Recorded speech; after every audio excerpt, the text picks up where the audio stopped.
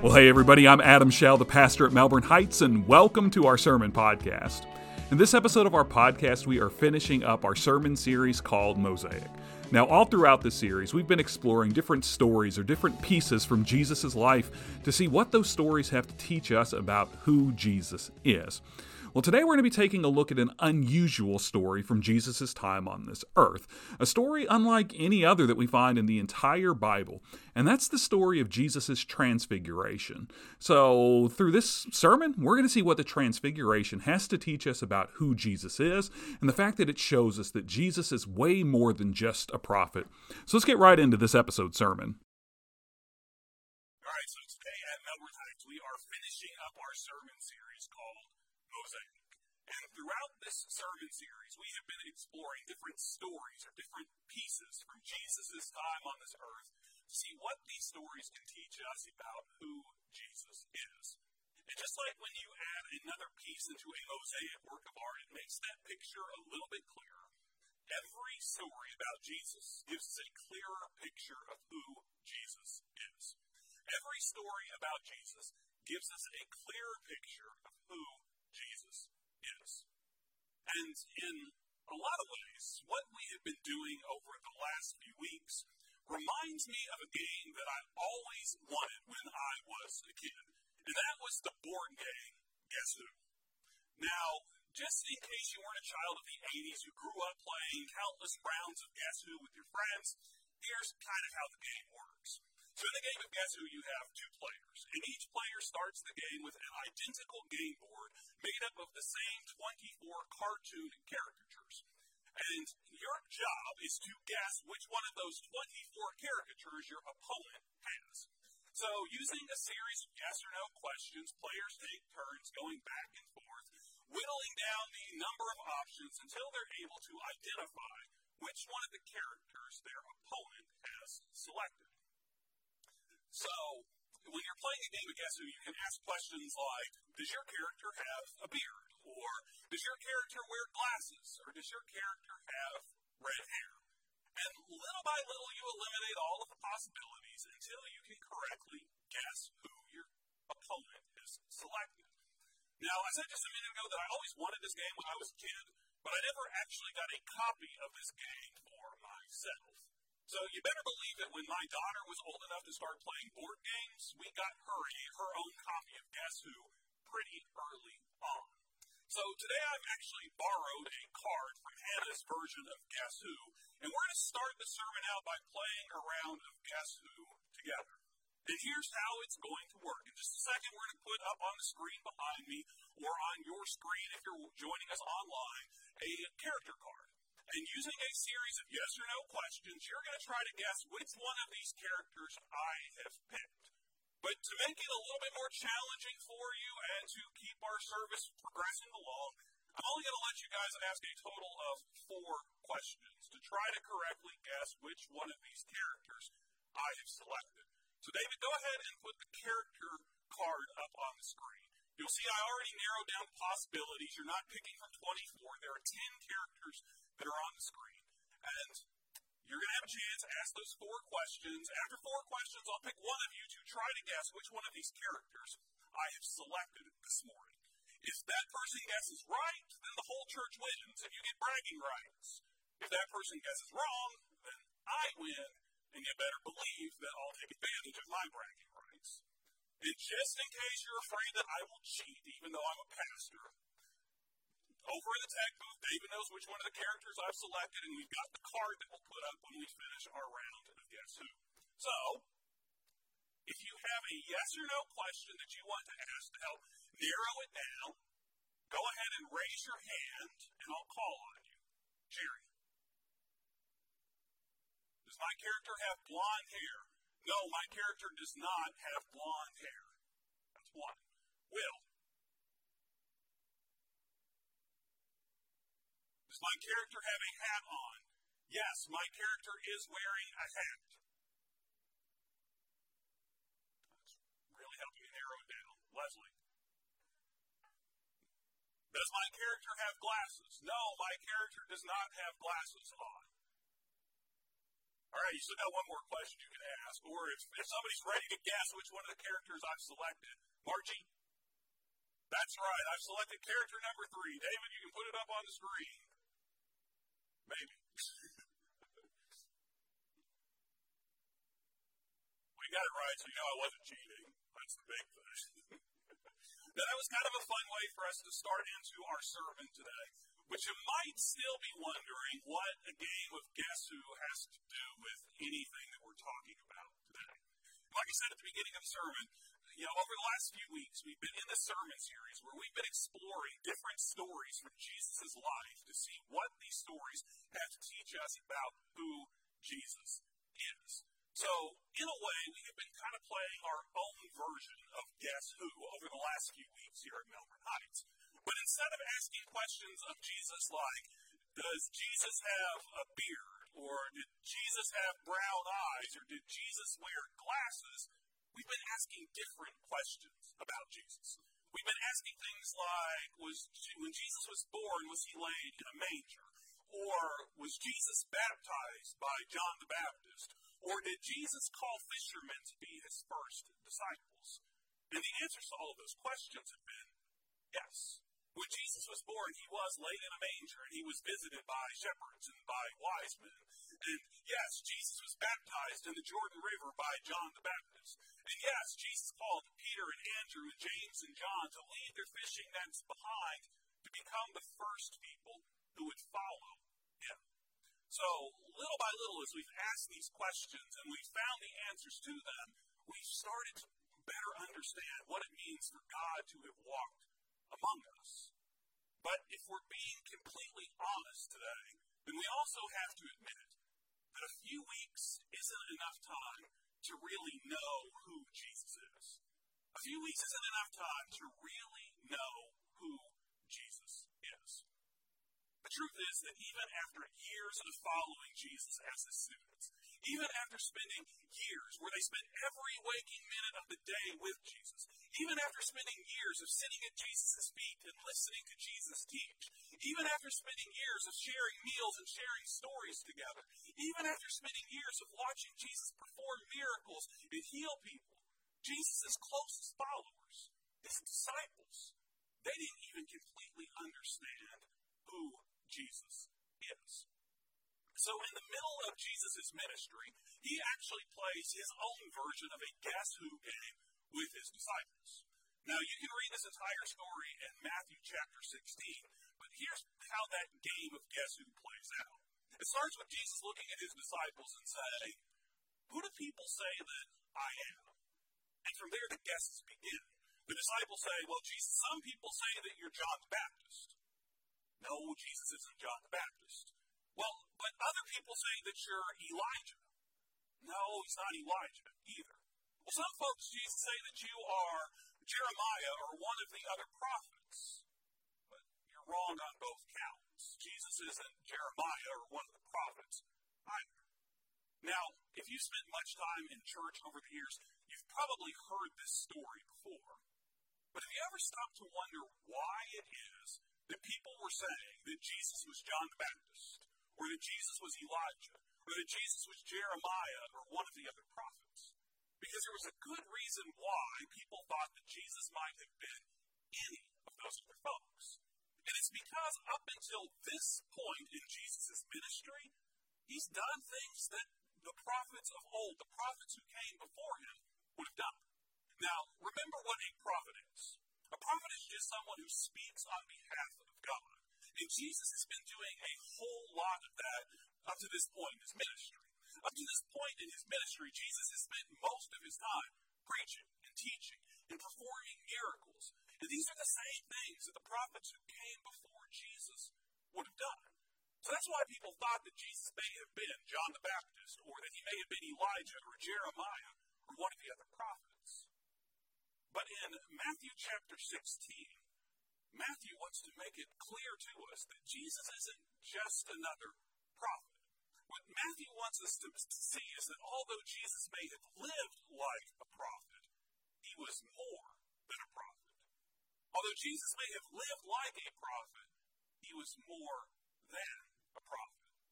So in the culmination of his game of Guess Who with the disciples, Jesus changes the question just a little bit. And instead of asking, who do people say that I am, he asks the disciples, what about you? Who do you say that I am?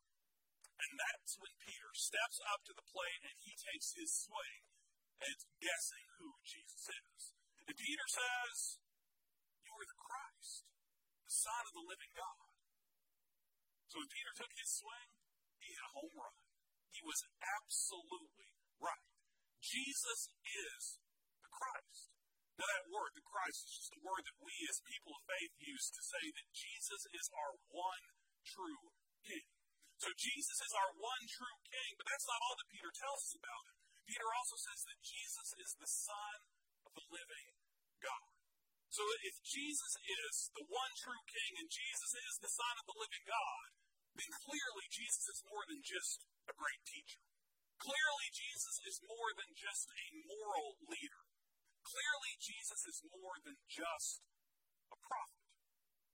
This is the way that Rabbi Benjamin Black explains it when Peter says that Jesus is the Christ.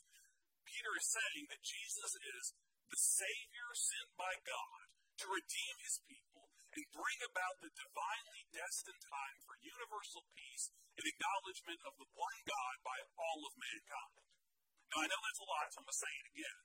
Benjamin Black says that when Peter confesses that Jesus is the Christ, he's saying that Jesus is the Savior sent by God to redeem his people and bring about the divinely destined time for universal peace and the acknowledgement of the one God by all of mankind. And as soon as Peter learns that he's right, that Jesus is the one true King, the rightful King, the one that God has sent to save the people of Israel, you can almost hear the trumpets blast playing in Peter's ears. You can almost see a vision of a conquering king riding on a bright white stallion going by in front of Peter's eyes. Because as soon as Peter finds out that Jesus is the Christ, that he's the one that God has sent to save the people of Israel, Peter's ready for Jesus' coronation. Peter is ready for Jesus' triumphal entry, but not just going into the city of Jerusalem. Peter is ready for Jesus to go sweeping all across the Roman Empire. Peter is ready for Jesus to stand up to Caesar and kick Caesar out and bring an end to all of the oppressive things that Caesar and the Roman Empire have been doing to the people of Israel. At the very least, Peter expects that Jesus is going to go marching in to Pilate's palace, the Roman governor's palace in Israel, and kick that guy off the throne so that Jesus can take his spot on Israel's throne. And anything less than that is going to be completely unacceptable in Peter's mind. And that's because when Peter finds out that Jesus is the Christ, the one sent by God to save the people of Israel, well, Peter expects that Jesus is going to behave the same way that other folks that God has used to save the people of Israel in the past behaved. So Peter expected that Jesus was going to act like people like Moses. When God used Moses to bring an end to Israel's 400 years of slavery in Egypt, Peter expects that Jesus is going to do the same kind of things that Moses did. So when Peter finds out that Jesus is in fact the Christ, he's already picturing in his head that Jesus has gone up to the mountaintop, that Jesus has bowed down before the burning bush, that Jesus has been told the same kind of things that God told Moses. When God said to Moses something along the lines of, I have seen the misery of my people in Israel. I have heard their cries to bring relief from their oppression. I see their suffering and have felt it, and I am here to rescue them. And then Peter expects that Jesus is going to go marching into Israel's equivalent of Pharaoh's palace, which would have been the governor Pilate's palace, and he would have demanded that Pilate let his people go. And if Pilate didn't listen to Jesus' demands, then Peter would have expected that Jesus would cause the water to turn to blood, that Jesus would call down frogs and flies and locusts and gnats to fall upon Pilate, that Jesus would cause Pilate's livestock to die, or boils to pop up on Pilate's skin, or that fiery hail would rain down on Pilate's palace. Or in short, Peter would have expected that Jesus would cause plagues to fall upon Pilate until he listened to God's message.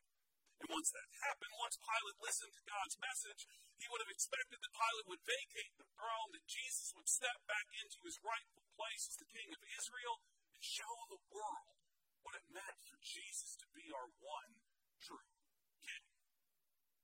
But if talking to burning bushes or parting the seas or carrying around big stone tablets wasn't quite Jesus' thing, then Peter would have expected that he would behave like someone else God used to save the people of Israel, the prophet Elijah. And that's because Peter remembers Elijah's story. And Elijah's story is the only one who has the guts to stand up to one of the most corrupt kings in Israel's history and to tell this king that his marriage to an outside princess isn't a good idea. And that's because Elijah realizes that as soon as the king is married to this outside princess, that this princess is going to cause the people of Israel to stray away from God. She's going to lead them to essentially cheat on their God, the one true God, with these other so-called deities that this princess brought along with her. So Peter expects Jesus to act that same way.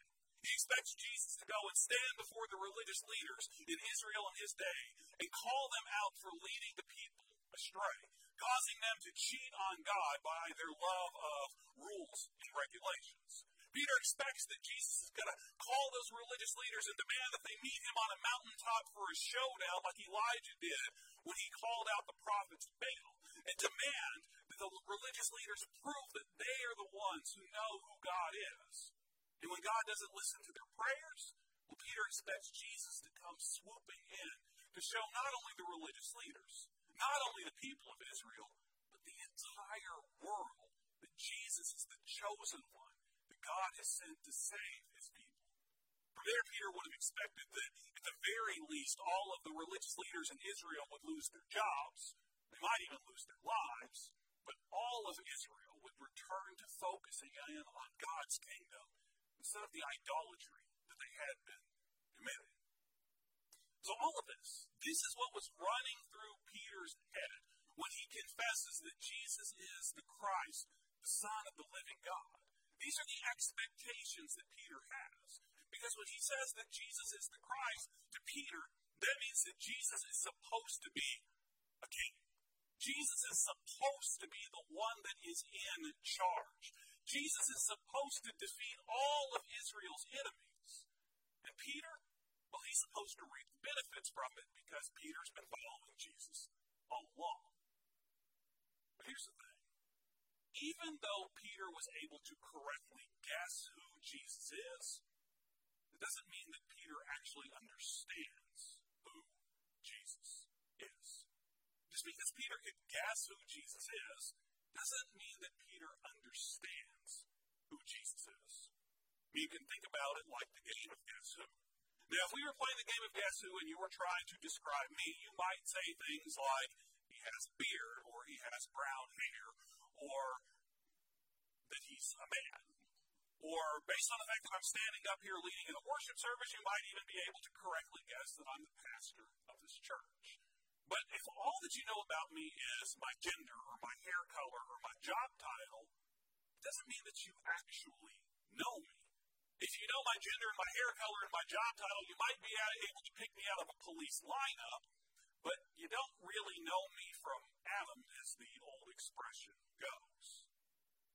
Well, the same thing is true for Peter. Peter knows Jesus' hair color. He knows Jesus' eye color. He knows the work that Jesus has been doing in the world. Peter even knows Jesus' title when he says that Jesus is the Christ. But just because Peter knows all of these things doesn't mean that he actually understands who Jesus is. But not too long after this game of Guess Who took place, Peter is going to come to a much better understanding of who Jesus is. Because about 6 days after that story takes place, Peter is part of a small group of disciples that travel along with Jesus as Jesus climbs to the top of a high mountain. And as they are climbing this mountain, you have to imagine that Peter is envisioning and thinking about those people who had saved Israel in the past and the way that mountaintop moments had played pivotal roles in their stories. So as they're climbing up that mountain together, you have to believe that Peter is thinking about the story of Moses climbing up Mount Sinai to talk with God. Or Peter is thinking about the story of Elijah climbing up Mount Carmel for his showdown against the prophets of Baal. But when Jesus and Peter and that small group of disciples arrive on the mountaintop, something completely unexpected happens. Now, we find this story in the Gospel of Matthew, or Matthew's biography, in Matthew chapter 17. But before we take a look at this story, I just want to take a second here to remind you that up to this point in Jesus' ministry, Jesus' life and his ministry has looked a lot like the prophets who had come before him. But in Matthew chapter 17, we're going to see that Jesus is way more than just another prophet. So let's take a look at Matthew chapter 17 together. We'll start reading in verse 1. Here's what Matthew writes. 6 days later, Jesus took Peter, James, and John, his brother, and brought them to the top of a very high mountain. He was transformed in front of them. His face shone like the sun, and his clothes became as white as light. Moses and Elijah appeared to them, talking with Jesus. Peter reacted to all this by saying to Jesus, "Lord, it's good that we're here. If you want, I'll make 3 shrines, one for you and one for Moses and one for Elijah." While he was still speaking, look, a bright cloud overshadowed them. A voice from the cloud said, "This is my son whom I dearly love. I am very pleased with him. Listen to him." Hearing this, the disciples fell on their faces, filled with awe. But Jesus came and touched them. "Get up," he said. "Don't be afraid." When they looked up, they saw no one except Jesus. Now, I can't even begin to imagine what it must have been like to stand on that mountaintop that day with Jesus. I can't even begin to imagine what it must have been like to see Jesus transformed or transfigured right before my very eyes. I can't even begin to imagine what it would have been like to see Jesus joined there by Moses and by Elijah. But I'm pretty sure that the word terrified used in this passage doesn't even begin to explain how Peter and James and John felt as they saw this whole thing playing out before their eyes. But even in this moment of sheer terror in this passage, Peter shows us that he still doesn't really understand who Jesus is. When Peter says to Jesus, "Hey, Jesus, if it's okay with you, I want to go ahead and build some shrines while we're up here. I'll build one for you, and I'll build one for Moses, and I'll build one for Elijah." And when Peter says that, he's showing Jesus that he still thinks that Jesus is just like Moses and Elijah, so all 3 of them need identical shrines. Even in that moment, Peter is still missing the point. Because the point of the story of Jesus' transfiguration isn't that Jesus is just like Moses and Elijah. And we see that as the story comes to an end. Because as the story comes to an end, Moses is gone. Elijah is gone. Jesus is left. And what that story shows us is that we don't need another Moses. We don't need another Elijah. All we need is Jesus. All we need is Jesus. But we need the real Jesus. We need the real Jesus that we've been talking about throughout this sermon series. We need the Jesus who calls us to be his disciples. We need the Jesus who commands us to take up our cross daily if we want to follow him. We need the Jesus who tells us that if we want to follow him, we have to lay down our lives for him. So when it comes to Jesus, we don't really need to play a game of guess who. We know who Jesus is. We know who the real Jesus is. But it's up to you.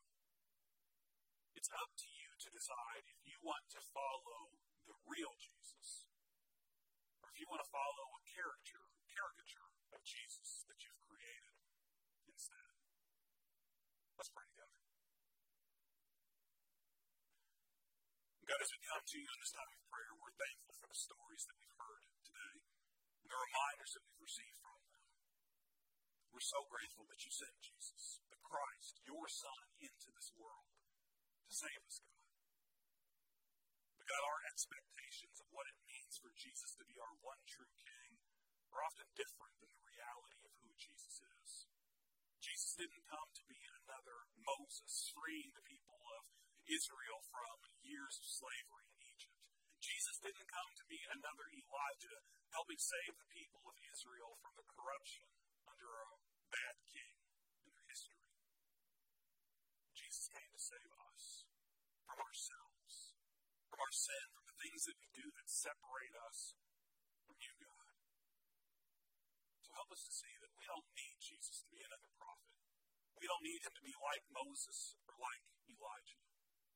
All we need is the real Jesus, the one that you sent into this world to live like us, to experience all that it means to be one of us, the good, the bad, the ups, the downs, so that nothing can separate us from you. So God, help us to follow the real Jesus, not just some Jesus that we've invented in our own minds. We pray all in his name.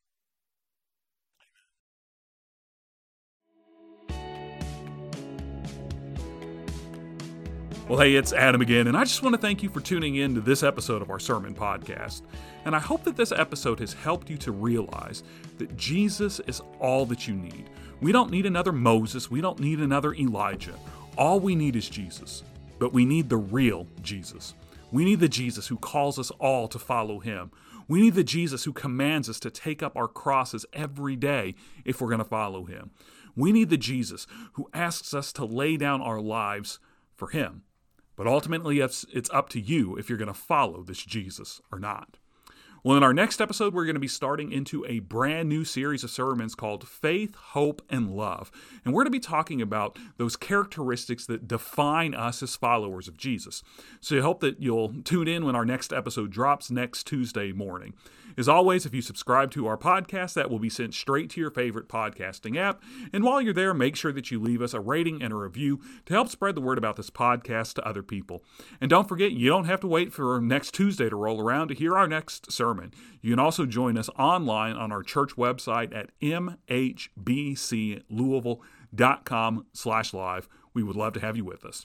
Well, until next time, I hope that you have a great week. I'll be praying for you, and we'll see you back here soon for another sermon podcast.